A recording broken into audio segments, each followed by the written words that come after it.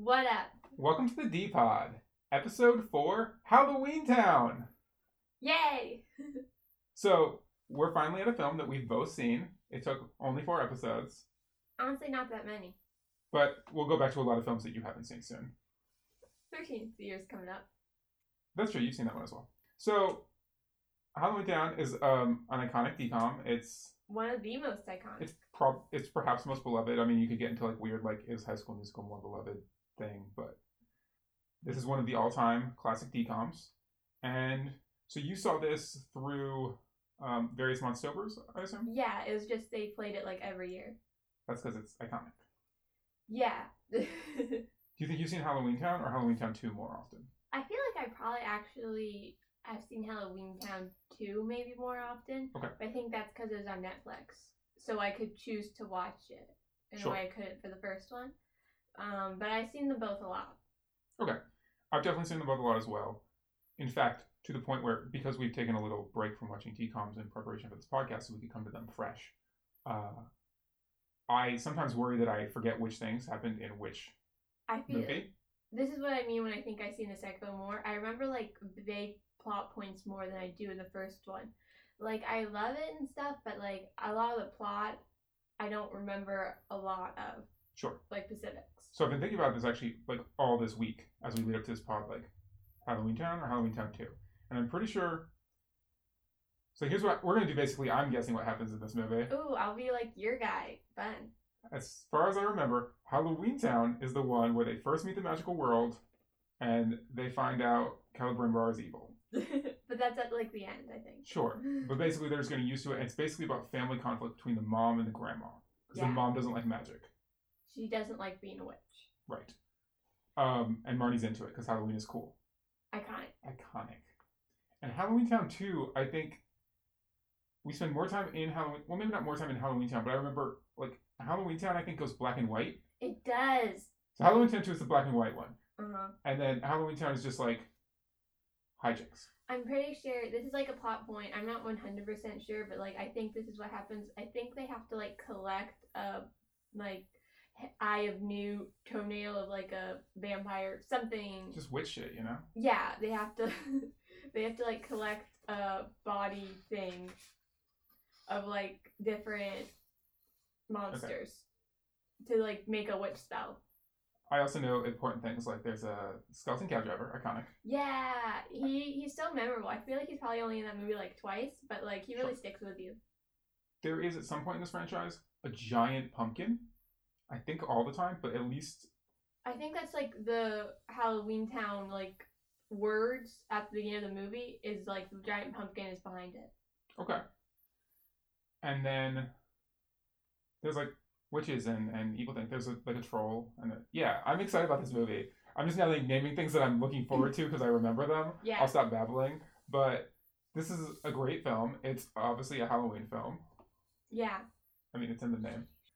But yeah, I'm really excited. As like I've been thinking about it, I realized I just don't know anyone's name except for Marnie's. Yeah. So the characters in this film are Marnie's brother, Marnie's younger sister, Marnie's mom, and Debbie Reynolds. Absolutely right. And Columbo. There's also like a troll who has I think he's a troll, and he has like a common name like Billy or something. Yes, it was Billy. Or is that Hocus Pocus?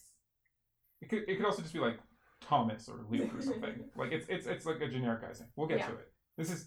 But like Marnie's the star. I mean, obviously she's like the main character, so it's gonna be memorable. But I feel like she's like just so like I don't know how to phrase it. It's like it rides on her back. Yes, she's the main character. She's winning and likable, and she's giving an excellent performance. Yeah. And like that's like the reason Halloweentown is iconic is in large part due to her incredible performance as Marnie. Yeah. So, on each of these pods, we also do the thing where I reveal to you the poster / cover. And there's a few for Halloweentown, but this is the kind of famous one. Boom. Oh, iconic. Look at that pumpkin. Yeah, so there does seem to be a pumpkin. I was right about that. I love that in Halloween, the first O is also a pumpkin. Though I know why the second O isn't, but like, you know. And this poster also has Debbie Reynolds flying on a broomstick, the 3 kids, and the pumpkin in front of City Hall, and nothing else. Sorry, Mom, who I remember being a very important character, but she did not make this poster. I feel like it's more important than the little sister. I literally remember nothing about the little sister except that she is like exists. I think she's like cute and like causes some shenanigans. Okay, I didn't even remember she went to Halloweentown. I knew it was Marnie and Marty's brother. I forgot like she had gone. This Marnie's younger sister dismissal, this erasure. Oh no. But yeah, I'm excited. It's like really fun, and I'm really hoping it holds up. But I feel like it will. Like I'm pretty certain. Sure. So we're here in mid-November. If you did not watch Halloweentown this October, as we didn't for you, but you really should have because you didn't have a podcast coming up. It is available on Disney Plus to stream, and was prominently featured in their marketing for said service. Because they know it's iconic. It is iconic. And this one was released. How many times are you gonna say iconic about the movie? If our podcast had titles that weren't just the movie name, this podcast would just be titled Halloweentown Iconic. Probably, yeah. Okay, so this one was released in October of 1998, which was honestly a really important fall in my life. Shortly before this, the first Harry Potter book had been released in America. That was released in like September of 1998, and the next month, and obviously in October, Halloweentown. And then in November, Legend of Zelda Ocarina of Time. Yeah, it's a big year for you. It's like maybe the most important year of my life. I mean, like I guess like the year I was born, or wow, a couple other things that happened after that. Man, you're really in the shaft to Chelsea. That was what I was referring to with the things that happened after that. The one thing. I mean, Ocarina of Time, Halloweentown. She understands. She knows I love her. Ocarina of Time is actually very foundational for our bond. Yeah. When you like moved back, you were playing it, and I would just watch you play. I gave really good advice and commentary. That's basically the creation of our content empire. Except we were not recording it in any way, but we would just... Yeah, no. I would play the game. Of the Zelda games you played in front of me, that's definitely the one that was less good. Wow.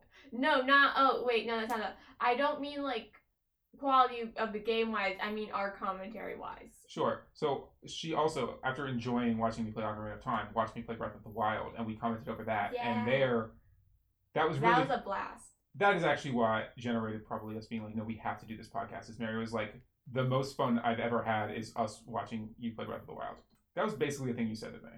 Okay, well, that makes me sound really pathetic. Look, good times were had. Yeah, but now I've been to New York, so...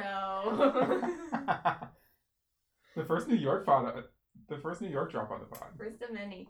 But no, it was really fun, and we just... Breath of the Wild especially, because we just had like, and that's where we got running jokes, and like it was just like a really fun time. And I kept saying we should record it, and he's like, I don't know if they'll find it funny. And I'm like, okay, lost opportunity, but you know. Sure, I think the big things were that one iconic walk where we talked about the DComs, Ocarina of Time and Breath of the Wild, those, and then of course another Cinderella story and 8 Million Conversations about Drew Seeley. Obviously, yeah. First Drew Seeley mention. Oh, is it really? I think so. Such restraint from us. Okay, so. Because we did it on the Aquamarine one, but of the official ones. Yeah. Guys, we have Drew Seeley thoughts. We'll get there. So, now we are going to watch one of the most iconic films of all time, Halloweentown. But before we go, Mary, I have one question for you. What if it's bad? It's not going to be.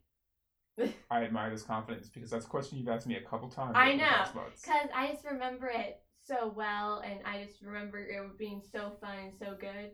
But watching the other ones, which like I didn't care about as much or have literally any thoughts about at all, right. But like getting into them and finding them fun. So something I already have like nostalgia for and is like so beloved. Like I don't know. It's just gonna be good. I have that thought. I just also love like October-ish movies because it gets you in such like a vibe. There's a vibe. I also think I haven't seen the like contrary Halloweentown take. Like it's the one thing that you don't see people on the internet being like there are people like all the Star Wars are bad or there's only one good Star Wars or any of these things. But Halloweentown is just like if anyone talks about it, it's always positive. Yeah, exactly. It's like if you know, you know. If you've seen Halloweentown, you've liked it. Yeah. someone's gonna be like, oh, well, I didn't like it. Like, we don't want your opinion. We want your feedback and your ratings, but we don't necessarily. I mean, if you really don't like Halloweentown, I guess I'd be interested in hearing. Anyways, the point is, Halloweentown is a masterpiece. And what do you think you're gonna give it out of 10? I'm making a decision between a 9.5 and a 10 is my expectation. I'll agree with you. I might just be like 10 out of 10. Like, I feel like there's a scene where Calabar, whatever, he like gets flown into the giant pumpkin at the end after his evil is revealed, and honestly, like, Academy Award. 10 out of 10. Okay. That's a strong endorsement. So you're predicting 10 out of 10. And I'm predicting, I'm going to say also 9.5 because I'm a killjoy. So yeah. But also because I'm prepared for it to only be incredible. I'm prepared to also be like riding a high when we come back. Yeah, and that's then I'm the going to thing. want that I feel 10 like out of it's 10 gonna energy end, to be a pop. I feel like it might end really strong, which is why I mentioned an ending scene. I think like an ending of a movie, if you're like really into it and you're like, yeah, if it ends like that, then your rating's probably gonna be higher because you're on that, like you said, you're on like a high. And I feel like Halloweentown's gonna have that. Okay, so we're gonna go watch the film Halloweentown, and after a short break, you'll hear our reactions. And while I leave you, I just want to remind you of this very important lesson we're about to learn in this movie. Being normal is vastly overrated. Halloween is cool. We out. We out.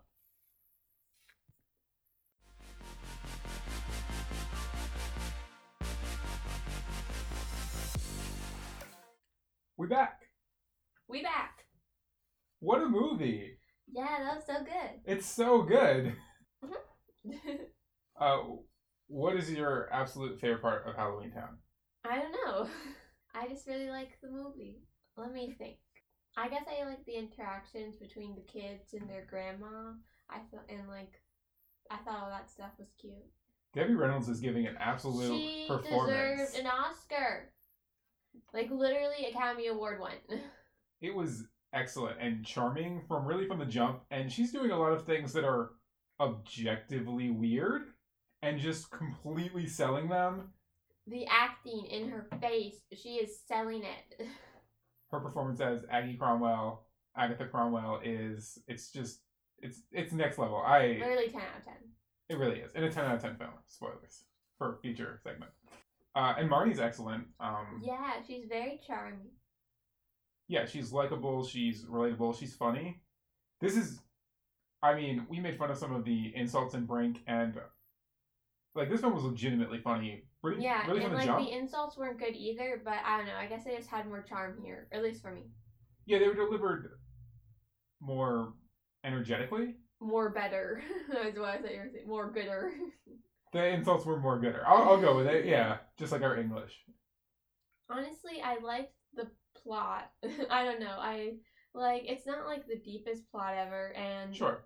Who's evil is kind of very unsettling hinted at throughout the film. Like the mom.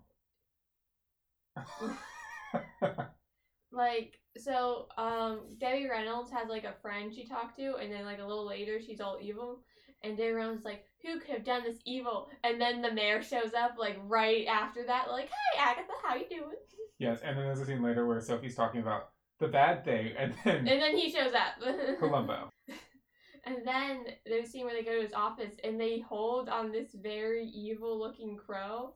I guess like just like a crow, but you know. I mean, he's a warlock. Warlocks have like crows and dark capes and stuff. You shouldn't judge all warlocks. Hashtag not all warlocks. Hashtag not all warlocks. But it was not subtle. Also, he's like the only other like person in the movie who it could have been, really. He's basically the only other developed character, that's true. He's like the only other character. Excuse me, there's Benny and Luke. Yeah, so, but at the same time, just because it's kind of obvious, also the sequel literally has his name, which was changed. Oh yeah, in the intro, it's Calabar with a C, but then... For the sequel, it's Calabar with a K. Is it Calabar or Calabar? Calabar. Crazy. That's what being dead does to you. Okay.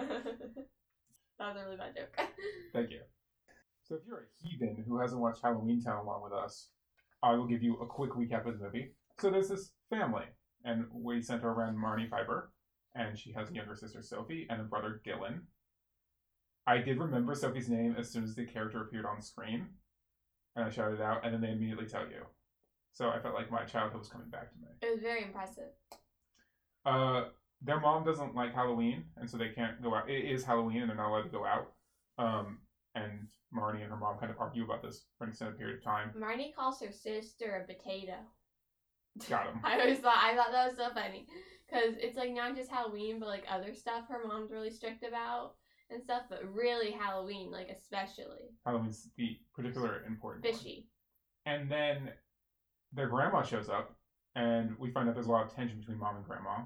Because grandma's a witch. Eventually the grandma keeps dropping hints that there's like something going on with like a Halloweentown place. There's this one scene where she like gives them a book, which is like it's like a book about Halloweentown stuff, which I totally remembered. Like as soon as it appeared, I'm like, oh my gosh, it's the book. And then I would buy that book.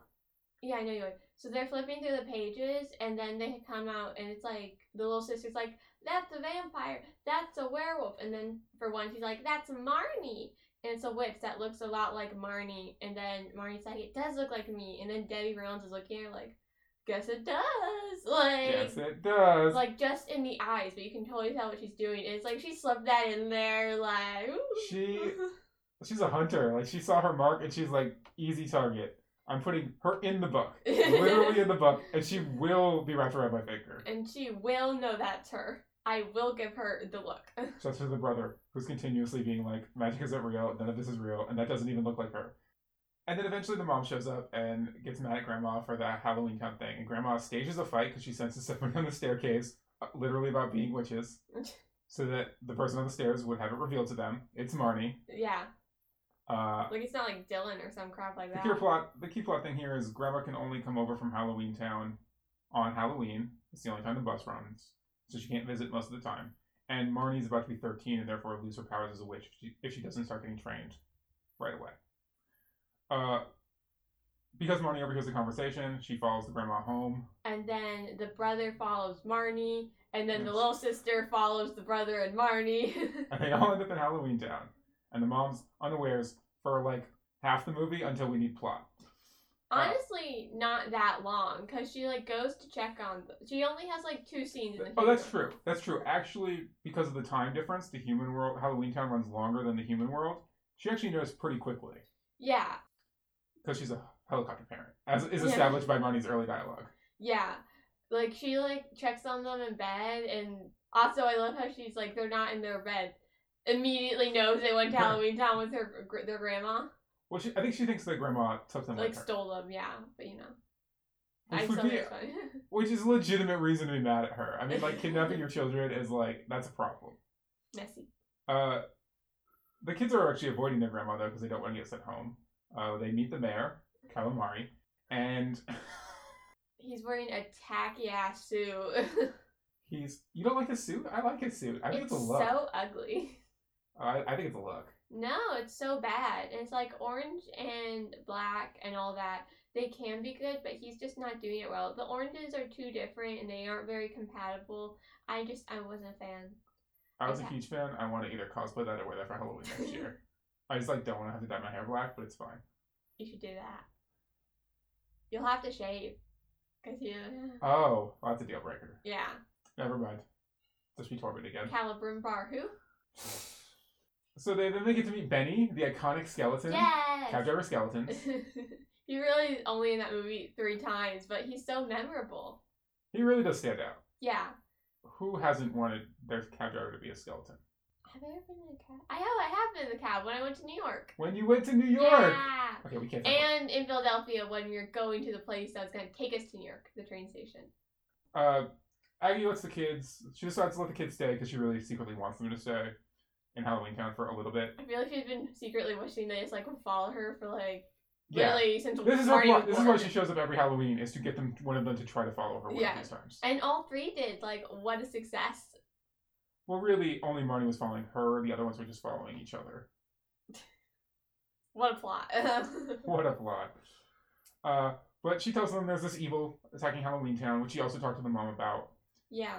And it's like, it's kind of unclear what it is. She's basically just like this evil force is eviling up, and she kind of mentions that some of her neighbors are just like disappearing and stuff. Right, and we see he has like a evil green face. He's ugly. This is a very traditional form that like evil is ugly. I wrote in my notes he's an uggo. He's an uggo. That's that checks out. They try to like this talisman of Merlin to defeat him with light because dark doesn't like light. Oh, there's this cute little gag where it's like she's making like a microwave thing, which is brew, and she hits bubble, total in trouble. Yes, there's a lot of good nods to like witch lore and Halloween lore, monster lore in general. There's good references for you to be like, hey, I know that. Okay. You know I'm right. There are good references. I can't argue with that. Can't in fact. Her initial brew doesn't work because it's instant, so they need to create the spell from scratch, the potion from scratch. And this is what I remember, getting all the stuff. I remember the werewolf hair. That's right. You correctly projected that in the initial segment. Yeah. And so they go to town. In town, events occur. They meet Luke the Goblin. He's kind of a huge jerk. He's the punk. He's like the town punk because literally everyone in town knows who he is. They're like, that's Luke. He's a real punk. They literally call him punk like multiple times in the movie. Some guy who's literally doing an Elvis impersonation as some sort of zombie goblin thing. Witch broom seller. Still calls that guy punk, and that guy's the worst.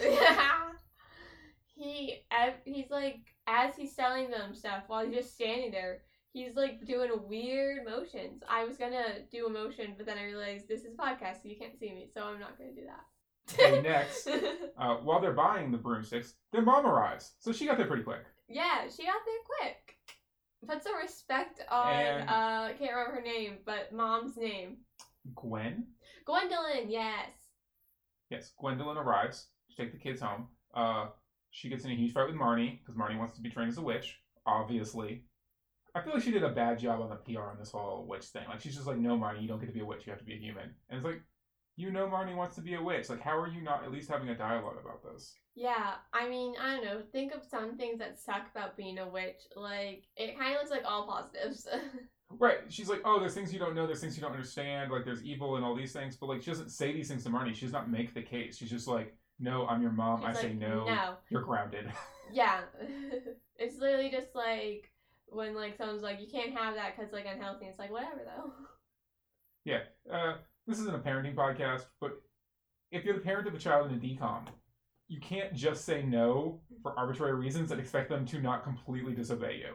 It's like, it's almost giving them the incentive to like sneak out of the room and then do the exact thing you're telling them not to do. Like, in like sports movie, it's like, or like the sports movie we watched last week, or like others, it's like, you can't do that anymore. And then it's like, okay, Dad. And then like 5 minutes later, they're like, okay, I'm back. That's right. And the parents always come around because DCOM. Yeah. I mean, I feel it's very justified in this case. Is like, yeah, Mom's stance is wild, especially because she still knows how to do magic. Yeah. Like, she's just living as a human, just... I mean, her turn was justified because, like, evil is there. So. Oh, sure, she was saving her family from evil, but my point is, like, at least make the case to Marnie that, like, you can be trained as a witch, but then I want you to live as a human, like, have that dialogue. Do anything, literally anything. Yeah, but we still stand. Do we? I love everyone in Halloweentown. My Carcavan. I don't know. Gwendolyn's a big bag. Leave Gwendolyn alone. So the bus isn't working, so the mom can't take them home. So they have to go visit the mayor, Calamari. And it turns out that him and Gwen, the mom, are exes. And he is very, very clearly still into her. He has been thinking about this moment since the day... The day she broke up with him and left. Yes. This is plot relevant. This will come up later. Yeah. There's a reason it's not very subtle. They're like, remember this. And here we see the mom get exposed to magic again. He has like this dead rose in his office and he like gives it to her. And then he makes it all not dead. And it's very clear he just like has dead roses around just to like magic them up to impress chicks. What a move. And Marnie points out that like, oh, you like magic when he does it. And it's really a whole mood. So while this is happening, Aggie, Debbie Cromwell Reynolds, is talking to Luke, the punk. Is talking to Luke, the canonical punk. And he's like, hey, the evil thing wants to meet you. And she's like, let's go. She's like, I love the way they just call it the evil thing. He's like, you know that bad thing you're talking about? Well, he wants to meet you. And she's like, okay. Yeah, and he's kind of like on like Great One vibes, and she's kind of on the dark thing. But it's really very on the nose dialogue. Everyone's kind of on the same page here about what this is. Yeah. I just like that he doesn't like have an evil alter ego name. He's like, just call me the whatever one. Right, he's like, yeah, dark one. That dark thing, that's fine, Sophie. Yeah. Sorry, Sophie. Lol. So, Luke takes Aggie to the abandoned movie theater. And while they're there, the dark thing shows up. And then... I'm so stupid. I just realized that in the beginning of the movie, they have it, it's like closed forever. And then, like, that's the movie theater. Yes. This is a tight movie. They set everything up and then bring it all back. Okay, I mean... Awakenings right here. I just realized that. I mean, like, really the opposite of Under Wraps, where they literally nothing came back. Yes. Well, Halloweentown is basically a perfect movie, so... Literally. Okay, so yes. While Aggie's there, facing the dark thing, and they're tensing off, Luke is there, and he has some thoughts. Okay, so like the evil one will be saying something like, I am evil and I'm gonna destroy your world. And then Luke will be like, you sure bet he will. And he does this to literally everything the guy says. Right, he's like, your power is no match for mine. And he's like, they certainly aren't. You have zero chance against me. And he's like, zip, nada, zero, goose egg. Yeah. And, like, to literally everything the dark guy says, to the point where he's like, literally, can you shut up? Just as we were saying, shut up, even the dark one said, shut up. A self-aware film. So, while this is all going on, the rest of Aggie's family arrives because they saw her following Luke to the clearly bad trap. Very obviously. So the crew is here, and then, like, the evil guy tries to zap Grandma, and then the mom goes in instead and gets zapped, and then the grand just gets zapped anyway, so like, yeah, there's an effort, but you know. So Marty and the kids have to duck out, and they discover that the dark thing doesn't like light. We stand subtlety. Subtlety. But yeah, so they're like, we're safe when we're in the light because the dark thing can't get us. And there's a lovely scene where Sophie's like, I want Mom and Grandma to be okay, and Marty's like, your big sister's gonna get them back. And we're going to do it together. Yeah. And you're like, decoms, I love like this. The magic of family. This 13-year-old is going to save the world. Let's go. Let's go. So they go to the house and they're ruined. Well, no, first they have to go on a series of misadventures. Right, they have to misadventures. Hunt that I remember, that I clocked. To collect various things and, you know, comedy hijinks ensue. It's fine. Yeah, I totally remember the werewolf guy. Like, that's the one who I remembered the most. Oh, I definitely remember that surprisingly long ghost sweat scene. Yeah. It wasn't as long. I feel like when that happened, it's like, oh, right, this scene. And I remember it being like 3 minutes. And it was still pretty long. It wasn't as long as I remembered. But No, like fine. the weird thing is what I remembered like out of the film. Like, not as it's happening. A lot of stuff I remembered like as it was happening in the film. And like, literally I know about what's about to happen. But like, that's when I remembered like outside of the film. Like, when Luke showed up, I'm like, oh my gosh, I totally remember this guy and literally his whole arc throughout the movie. Sure. So then they do brew up the special potion back at Mom's house. Though not after the betrayal by Benny the Skeleton. Yes, it was really, I totally forgot about that. That's like the one thing in this movie I didn't remember. That Benny went evil? Yeah. I mean, to be clear, he was clearly under a spell. I mean, yeah, no, we still support Benny, but... And then they did a great bit where Sophie finds a dog. Chekhov's dog. I feel like everything in this movie is kind of a Chekhov because it all came back. That's exactly right. Chekhov's abandoned movie theater forever. That's also true, as you discovered on this podcast. There's a lovely scene of bonding where Marnie and Sophie light the talisman together. Fun fact about, like, my life, I had a toy version of that very talisman. Wow. Yeah.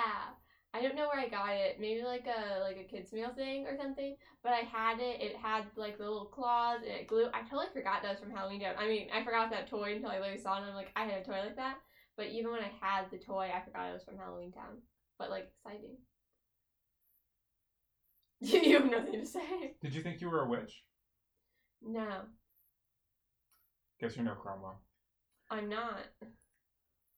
So, canonically, I'm not. Then they're like, okay, we have to go. They go back to their family. But to talk about that scene for a second, there is a nice scene where Marnie's doing it and she can't remember it, and then Sophie remembers it and they're saying it. And they're like, no, we have to do it together. And we have to really believe, because Grandma said a thing. She's like, the thing about witchiness, like doing magic, is it's like, you want something, and so you make it happen. And so Sophie and Marnie are bonded and witch it up. That's right. Magic is very simple. All you have to do is want something and let yourself have it. And they do. Yeah. So then they go back to their mom and grandma, and they try to use the talisman to wake them up. This does nothing. Rip. And that's the movie. And then it ended there. Part 2 to be continued. But no. So actually, Marnie's like, hold on, let me think about some other line my grandma said to me. Because every line she said is absolutely prophetic to the end game. There's this really great moment where she's like, stop, I'm thinking. So we are in Marnie's head, really. She's just thinking. And she's like, what did my grandma say? And she's like, a lot of like old Halloween traditions come from Halloweentown. She's like, well, where do you put the candle? In Tchaikovsky's like rotten pumpkin. Tchaikovsky's? Chekhov's rotten pumpkin. That's right, Chekhov's giant pumpkin, which I remembered. It is highly plot relevant and very important. It's brought up early in the film and then it comes back. It's in the opening. It's also on the poster and in the opening. It's a really important pumpkin. They want you to know about the pumpkin. And it turns out jack-o'-lanterns are because that's how you defeat evil. Yeah. But so they're going out. Our crew is ready to light that pumpkin. And then Luke the punk shows up and he's like, don't do it. There's a trap. And she's like, why should I believe you, Luke? And he's like, listen, I didn't know that your grandma was going to get got. Or your mom. I'm not that important here, and things are not going the way I intended. Yeah. He's like, I thought you were just going to get the talisman and your grandma would be okay. And she's like, okay, I'll believe. She's like, well, she doesn't believe him, and then the evil guy shows up. He literally shows up on the top of City Hall, and is like, I'm evil, you should join me. Let's defeat the mortals and the humans. So Marnie's like, yes, you're right.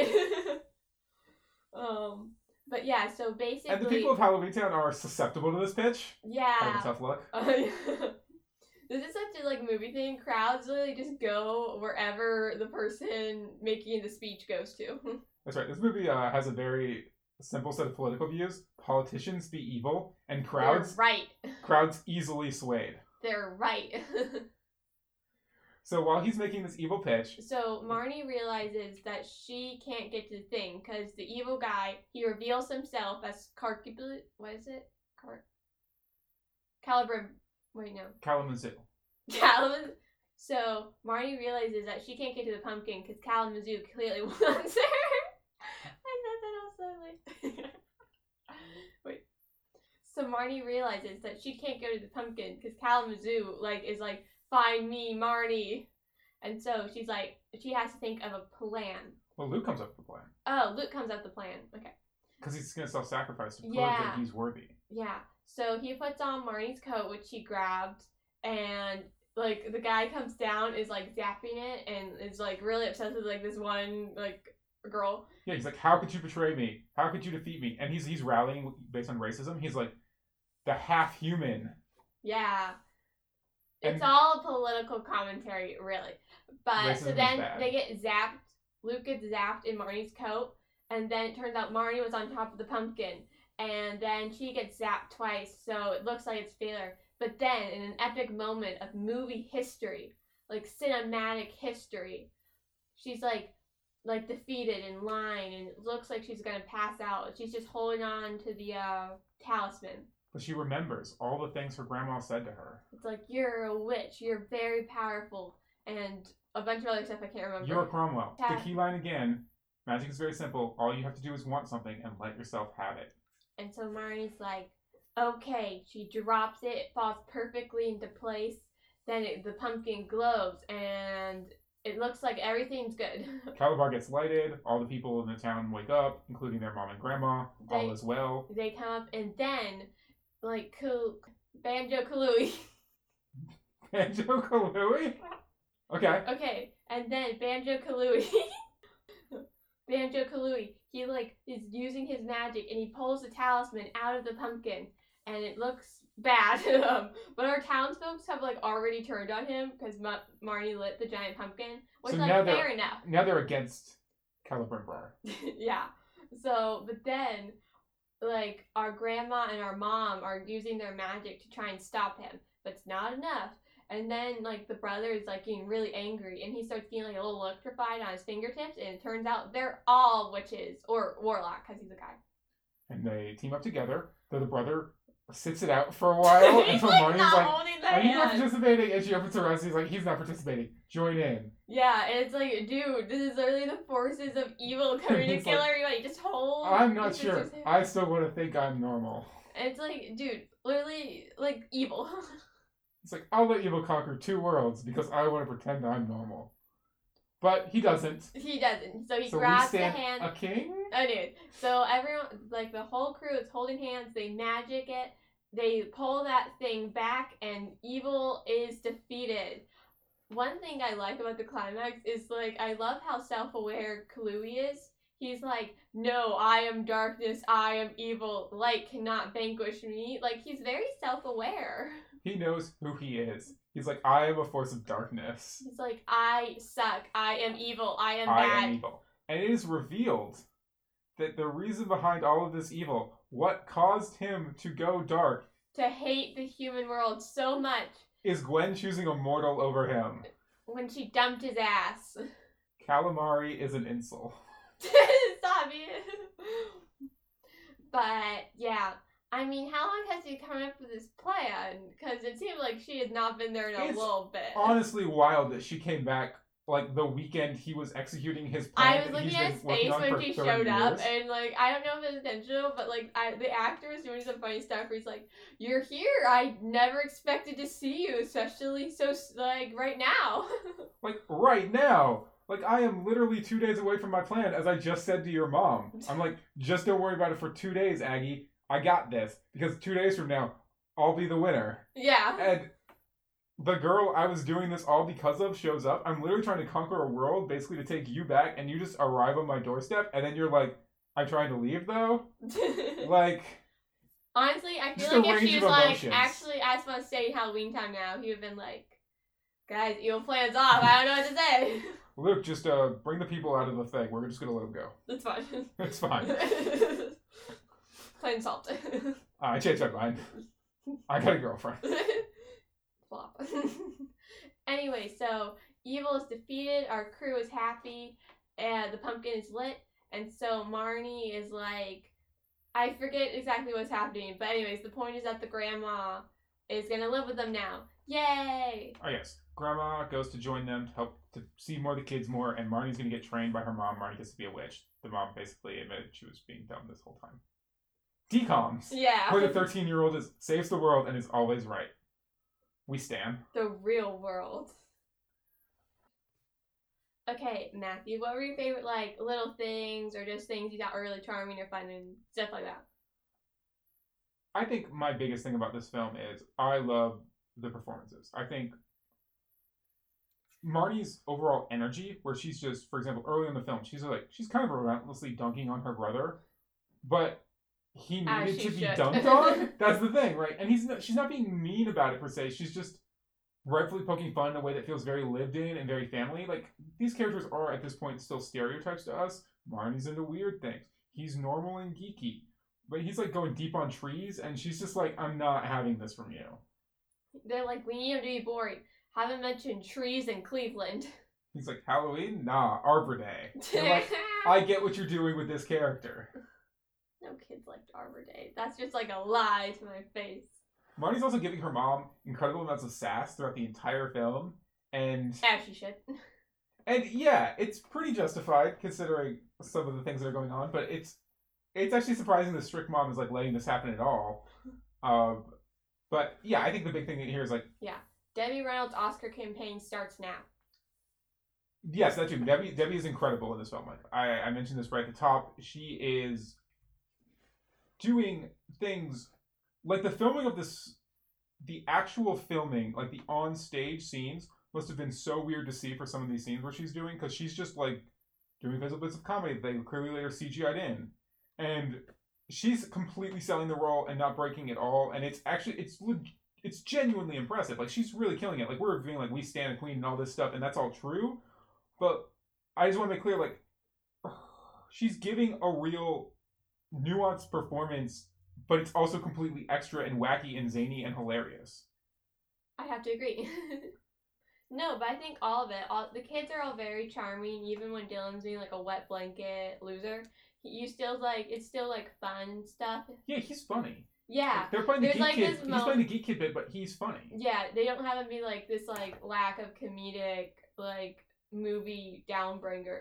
Like there's this moment at the beginning where they're like going to follow the grandma, and she's like, I've seen this before, talking about the grandma. He's like, I didn't even find my shoes. And she's like, I've seen this before. Me not putting on my shoes? Yes. Yeah, just like good little comedy bits. Yeah. One other thing I really appreciated about him is he relayed that the razor blade and candy thing was a myth, which I always appreciate when Halloween things stand up for Halloween against that evil myth. Mary, do you even know about that? He said that, and I'm like, I have no idea what that's about. And then you're like, totally, I have no idea what that's talking about. Oh, there was this like real rumor in real life that people were like, oh, you can't send your kids out. Like people like put razor blades in the candy, and so like, and this was like this urban myth that went around, and people were like, oh, it's not safe to have your kids go out and trick or treat because like people like poison the candy or put razor blades in it. This never happened anywhere. There's never actually been a single case like anywhere in the U.S. of a person poisoning Halloween candy. There's really weird. Zero violence. But there's lots of people who don't let their kids go out because they think it's unsafe. That's dumb. I mean, they're more likely to get like kidnapped than razor bladed through their bag or whatever. Well, through the candy. The idea is like that the people were like somehow altering the candy to then serve to kids. I'll be real with you. If someone's gonna murder a child, I don't think they're putting this ever into it. They're just gonna go to some playground. Like, not to get dark, but like... Wow. Have you thought about this? No! Do I need to call someone? Oh my god, it's true though. I get what you're saying. Yes, like the idea that you would somehow like working on this master plan to make some Halloween evil candy plot as opposed to just like any other day. It's very strange. I mean, it's like, it just feels like so much effort. Like you have to like put the razor blades like in like the sour taffy or whatever. Like it's just like, why though? Oh my gosh, I sound taffy. I was thinking, where would you put razor blades? Like that or lollipops? Okay, I mean, no fashion chocolate bar for you. Oh, I guess you could have to put it in like a chocolate bar. Anyways, we're moving on. I'm uncomfortable with this whole conversation yeah. And how much you seem to have thought about it. I haven't thought about it. I'm just like quick on my feet. I'm like boom boom. Are there any other things you want to call out or highlight? Oh, let me think about it. I thought the wear-up hairdresser, I can see why I remembered him. I think he had like good energy. Oh, we were talking about their performances. Want to know who's getting a performance? Kazoo. He's like selling it. Yeah, Cabanjo is really just... He knows what films he's doing the thing we talked about. He knows what films he's in with Val. We talked about this last week with Val. Yeah. And he is absolutely committing to that bit. And I think he is rather charming when he is the mayor. I couldn't get past the suit, but I see what you're saying. Like the Sophie thing is like a good running bit, and you didn't like it? I couldn't hear the difference in his voice, so I just thought he was like Sophie, and I'm like, what? Okay, the fact that you need an ear cleaning does not ruin a good comedic. Oh my gosh. It wasn't like that funny.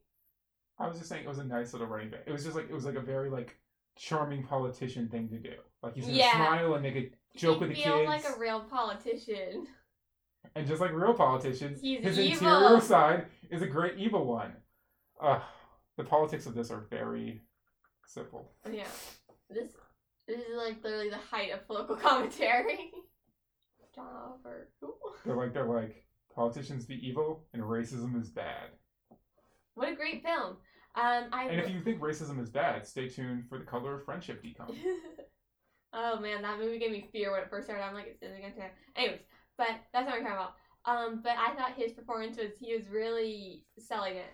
I love the montage, like, of Marty just, like, being, like, dead on a pumpkin, but she's like, no. Oh, I thought that was so good. It's so cheesy, but it's like, yes, hear literally every time anyone's talking about being a witch and have that give you the power to just drop that thing. Even better than that is immediately after she succeeds and she gets woken up by the light and she has this look of complete self-satisfaction. She's like, I did that. She's like, I stand, Marnie. Who is me? She's like, we stand. And she's talking about herself. And it's like, as she should. She just saved the world, but she does have this very confident smile like, oh, hell yeah. She's a 13-year-old who saved the world, which is actually a good running decom bit. We see, well, this will come up again in the 13th year pod, another tease. But 13th birthdays are very important in decoms. Oh, yeah, I thought you only saved the world. I'm like, I thought you were just having, like, no, problems. It's just a puberty allegory. Yeah. But I was like, did he save the world from, like, evil vermin? I'm just saying, this is not the last time we'll see a 13th birthday of supernatural significance. Yeah. And also generally significance. Were they 13 in Luck of the Irish? No, I think he's older. Okay, yeah. I thought so, because he, like, played high school basketball. Yes. Very memorably. Very memorably. Among other sports. Luck of the Irish pod. Coming reasonably soon. And we're looking forward to it. We have a lot of thoughts. Mary will tell her Luck of the Irish story. But there's another funny line where Marnie at the beginning, she's like, I'm 13, I'm practically an adult, and I hate it, because that was literally me. I'm like, I'm so mature. That's every 13-year-old. But especially me, because I was like, I'm so mature, I'm just like, I'm really like an adult in my mind, I'm like so smart, and I hate that now. Myself. That being yourself, you hate yourself. That's real adulthood. But no, like, I thought I was the most mature kid ever, and, like, looking back, it's kind of, like, I guess cringy. I know this word is really overused now. Like, if I see someone call something cringy, I'm like, it literally affects me zero. But, like, I cringe when I think about it. Look, there's a thing called Facebook Memories, which shows you your old Facebook posts from, like, past years, and anything from about past, like, 3 years ago, I literally physically cringe when I see, and I think about, like, deleting everything on my Facebook past, like, a week ago. Every time. It's a daily occurrence. And I think it's healthy, actually, to really look back at the things your past self said and be like, ooh, I have actually undergone growth. It's really inspiring. And Halloweentown is just like that. Except it's way better than Facebook. Delete Facebook. Down with Mark Zuckerberg! But you mentioned there a line that you like, and I feel like this is actually one of the things about Halloweentown I like the most. I feel like it's an incredibly quotable movie. Like, we obviously started the pod with Halloween is cool. And they also say being normal is highly overrated, and we've talked about all you have to do is want something and let yourself have it. Yeah, it has memorable lines. I sound so enthused I said that. But no, you're right. It does. It's like one of the first ones where like people seem to remember a lot of stuff from it. I feel like there's not a lot of specific moments I like can think of. I just really just like the whole thing. Like I thought the plot was like fun and engaging. I mean, it's like very simple. I feel like something that surprised me when watching it, in like comparison to my memories, is like I feel like I remembered like everything. I just thought it was like longer. Sure, it moves. Yeah. I think it's actually a little shorter than the other decoms, which have been about 90 minutes. I think this one was just like 5-6 minutes shorter than that. But it just briskly went along. You're like, oh, we're at the end now. Yeah, you're right. Our researchers like, we're like at the big show, and I'm like, no way. And you're like, I mean, we are like 2/3 of the movie. And that was like really surprising to me. But like everything, like the before grandma getting zapped, I thought was longer. Her being zapped, the big reveal, I thought was longer. The like search for all the mythical creatures, like items. Body parts. Yeah. I thought that was longer. And this sounds like a criticism, and it's not. It's just something I like. Just like was sometimes it's kind of confusing. I'm like, oh, we're just like going all along. Right. It's a movie with almost no filler, which I think is a compliment to the film. Like it doesn't waste your time. Yeah. Really, and for people who don't even care about filler. And since everything comes back, it's very easy to remember everything because you don't see things just once. Usually, you see a lot of things. They either get a full scene or they get called out, and then they come back in a full way. Yeah. So it makes everything memorable. So you're like, oh, I remember this. Oh, I remember this. Oh, I remember this. Literally what I was doing when I was watching the movie. I'm like, oh my gosh, I remember this.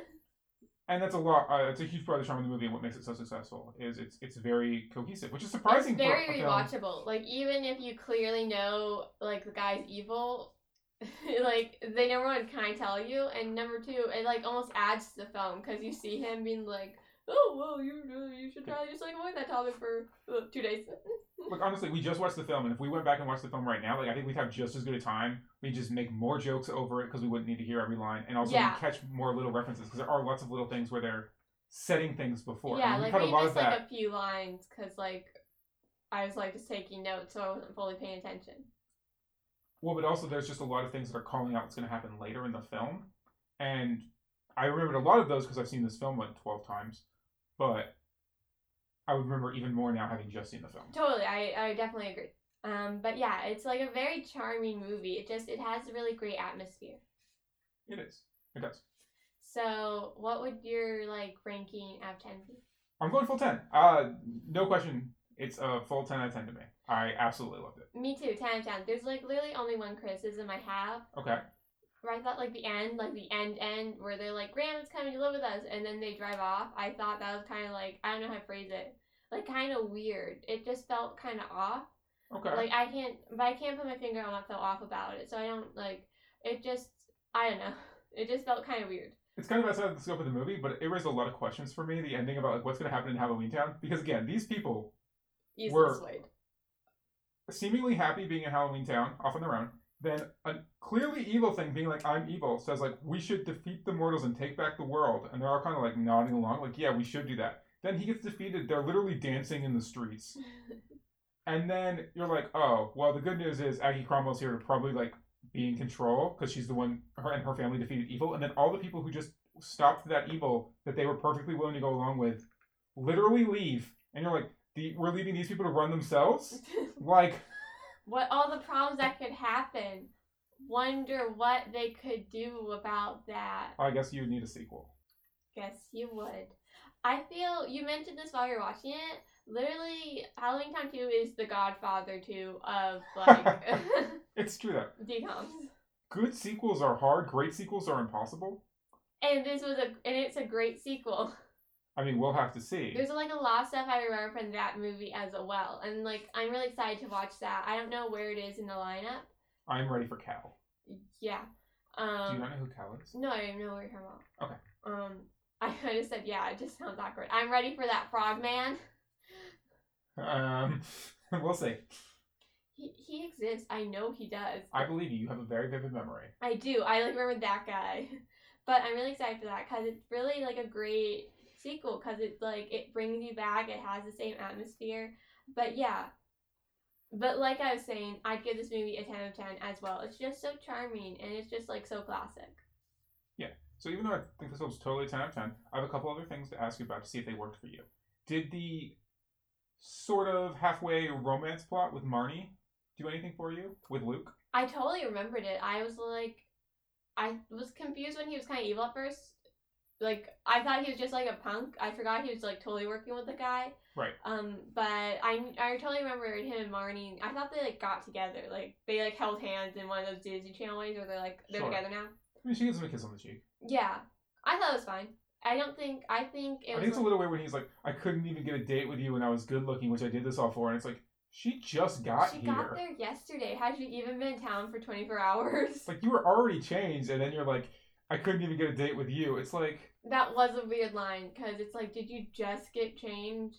Like, just then? Because when Grandma, like, because Marnie is being driven in the taxi, and then Benny, the skeleton taxi driver, is like, he got a few warts off, and now he thinks he's like the highest, like whatever. Also, he looks completely different. I feel like the people are underselling this in town. They're like, oh, he looks a little different. It's like, no, they're like, he got a few warts off. He's got a different face. His nose grew like 6 times larger. His ears are pointy and stick out really weird. I asked that question. He's a troll. He's a troll. Like, no offense to Luke or whatever, but he looks different. Maybe, like, keep him not troll-looking. I don't know. Wow. Not to ruin the moral, but, like, I would probably do that. I'm superficial. Wow. We're learning a lot about Mary on this pod. There's a lot going on here. I'm going to move past this. I asked that question because, did you know that kind of, like, Marnie shipping is kind of a part of the Halloweentown fandom. Like, people have a lot of thoughts about which of the various guys introduced across these films she should end up with. That doesn't surprise me. You saying Halloweentown fandom sounds so funny to me because it's like, I don't know. It's iconic. It is. Like, I don't know. I consider myself a fan of it, but like, having a specific fandom dedicated to something feels different than just having a lot of fans. Sure.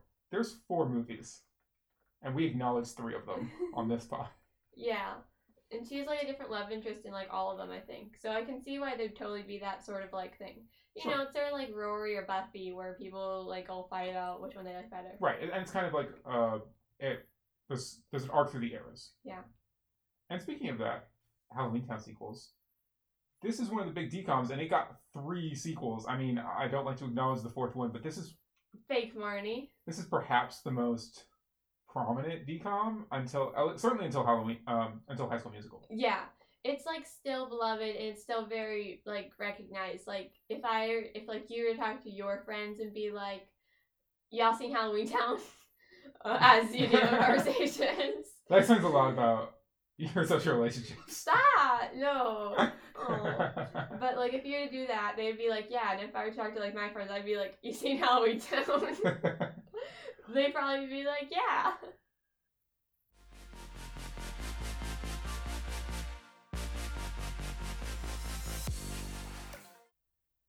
And we're back with further successes, and we have to start with an absolute DCOM superstar, Kimberly J. Brown. Yeah.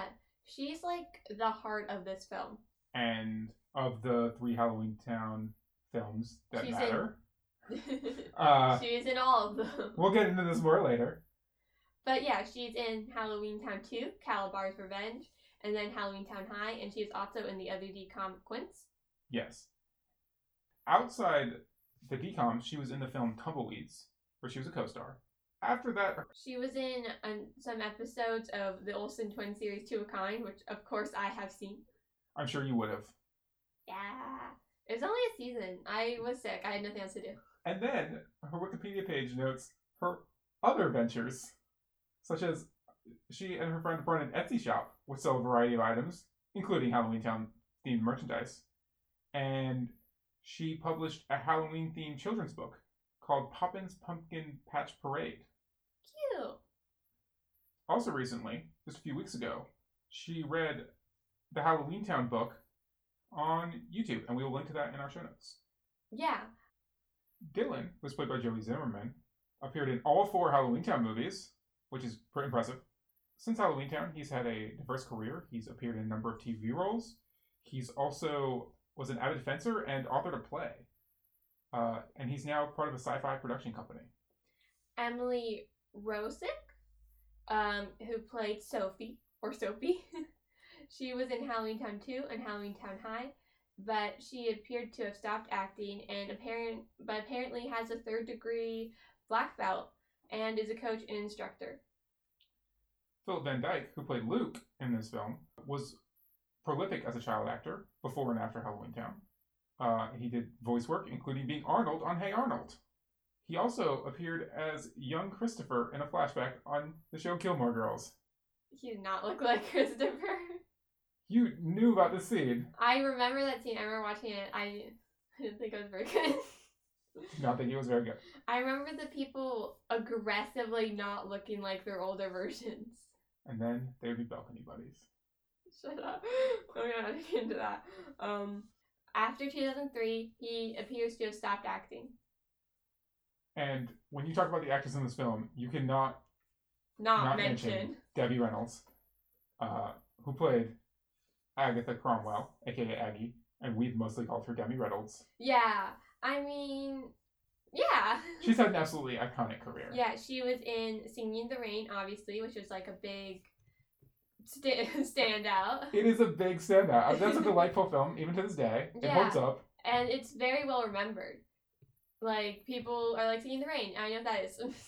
I mean, it's huge. Yeah, it's like, people remember that, and they watch it and stuff. And that was her sort of big break. Following that, she was a huge star, and she was in many hits, such as Tender Trap, Tammy, The Bachelor, and How the West Was Won. She received a Golden Globe nomination for The Debbie Reynolds Show. She was nominated for an Oscar for her performance as the unsinkable Molly Brown.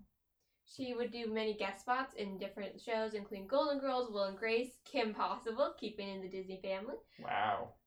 Roseanne, and Drag Race. She also had success as a stage actress on Broadway, where she received a Tony nomination. But most importantly, she was in Halloweentown. And the sequels. Yes. But tragically, as I'm sure many of us know, she did pass away in 2016. I'm sorry, I was probably supposed to say something there, but I was just legitimately sad. So yeah. She's like... Yeah, she seemed like a really good person. She's an incredible actress and seemed lovely, and she went through a lot in her career and her life. Yeah, it is very sad, her life, a lot of it, but it seemed to have ended on a more positive side, so that's nice. Yes. That was a very sad time with losing her and then also losing her daughter, Carrie Fisher. She was Princess Leia's mom. Yeah. It's hard to move on from the sadness of death. It's very sad, but what an absolute she gave us so much. She really did. She seemed to be a great person. We talked about this on the You Lucky Dog Pod when we were talking about James Avery, aka Uncle Phil. Mm-hmm. But Halloweentown has really brought me a lot of joy, and then of course, Carrie Fisher has brought me endless joy, and I mean obviously you don't get Carrie Fisher without Debbie Reynolds, and so no, it's I'm really joyed that they existed and became famous and acted. Yeah, and made so many things that are now beloved and iconic today. But yeah, it was for the success of the cast and where they all ended up. And when we're back, we'll come with our closing thoughts.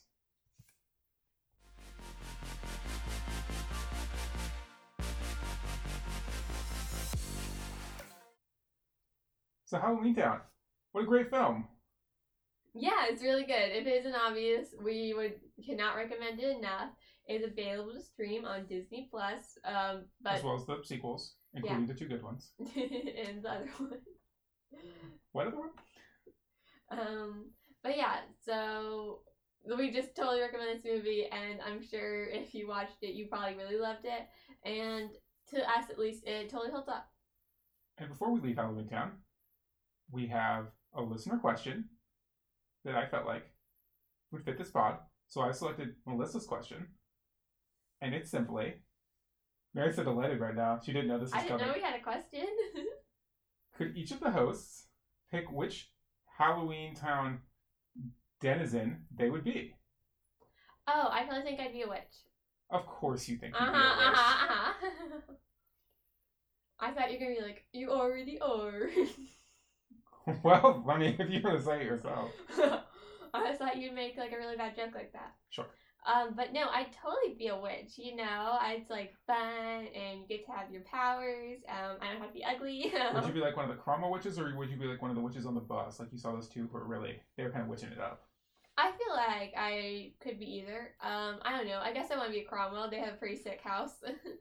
You do love giant houses. I do. We surprisingly didn't talk about that house as much. That bit where she turns their the part of the gate into a frog. I remembered that so much. I was like, it's where they turn the thing into the frog.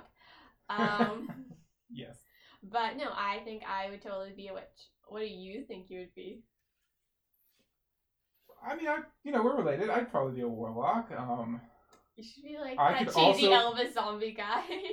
I also think that I should rule the world, and I don't care if I have to do so through darkness and evil. I could be the great evil one. Aren't you already? There we go. Hey. Less jokingly, I mean, obviously being a warlock would be cool, right? I mean, earlier I said I like Harry Potter. Do magic is cool. I don't want to be a ghost. The Halloweentown ghost has a tough look. Yeah, they can get skinny through heat. Yeah, that implies that the ghosts are liquid-based, and therefore if they steam too much, that now maybe it's great because you can eat as much as you want and then just get really hot and lose all the weight. Maybe this is actually a win. Halloweentown Troll seems like a tough look. To be literally look. To the point where you're literally willing to, as Luke points out, not under any sort of spell, just thought it would be a good idea to join evil to look slightly better. Just to get hot. Yeah, the Troll's a tough look. I don't want to be Broom Shop Elvis guy. I hated everything that was happening there. I don't want to be a skeleton. I feel like I'm being very negative here. You're like, oh, I want to be any ugly stuff. Ooh. But you're going through each of them being like, I want to be that. Like, just say you want to be a warlock and be boring and just get over it. But I'm a unique and beautiful snowflake. You're not. Anyways. Hold on. Give me a moment to really run through Halloweentown. Think about it. Okay, I've run through the movie and I decided I would be fine. And this is going to be a little bit of a weird thing to say considering the normal fiction. I would be fine either being a werewolf, though not like the hairdresser, more like the werewolves we'll see in the sequels, or a vampire. Vampires are cool. Yeah, they really didn't use those that much, which is kind of surprising considering they're so like iconic. I do seem to remember a teen werewolf from Halloweentown High. Yes. I don't know how much vampires come up. Yeah, I'm just saying. And it's also not that hard of a costume. Like, you just have to, like, maybe put their teeth in, but, like, right, only if they're talking a lot on screen. Right, you just give somebody fangs and a cool cape, and they're a vampire. The effects in this movie, like, weren't great. I think they were pretty good. I think the skeleton held up. I mean, their hands were just, like, the actor's hands. Oh, so this is the thing they did, basically, yeah, where they had monster faces, but human bodies. Yeah. Which I thought was fine. Like, I thought it was... Because they did it so consistently, I don't care about it. Yeah. It was just a little rough at first, because you're like, okay. They had, like, a green head, and then they just, like, had hands. It was just kind of... Were they green hands? Or they no. Just... Wow. That's what I was talking about. Oh, I guess I'm just, like, the perfect audience member, because I did not notice. Oh, yeah. Like, I certainly noticed at some points that people just had human bodies with, like, weird faces, but... No, like, the guy would have, like, a green face, and then his hands were just pale human hands. Hilarious. What a great movie. Still 10 out of 10, though. But, yeah, so... So, if you have a question for us, you can either tweet it to us at the DPod Podcast on Twitter, or you can email us at thedpodpodcast@gmail.com. We're always interested to hear your questions, comments, or thoughts on any of our future movies or pods. Yeah. So, this has been the DPod, the Halloweentown episode. We're big fans. I've been your host, Matthew. And I've been your host, Mary. We out! We out! We out!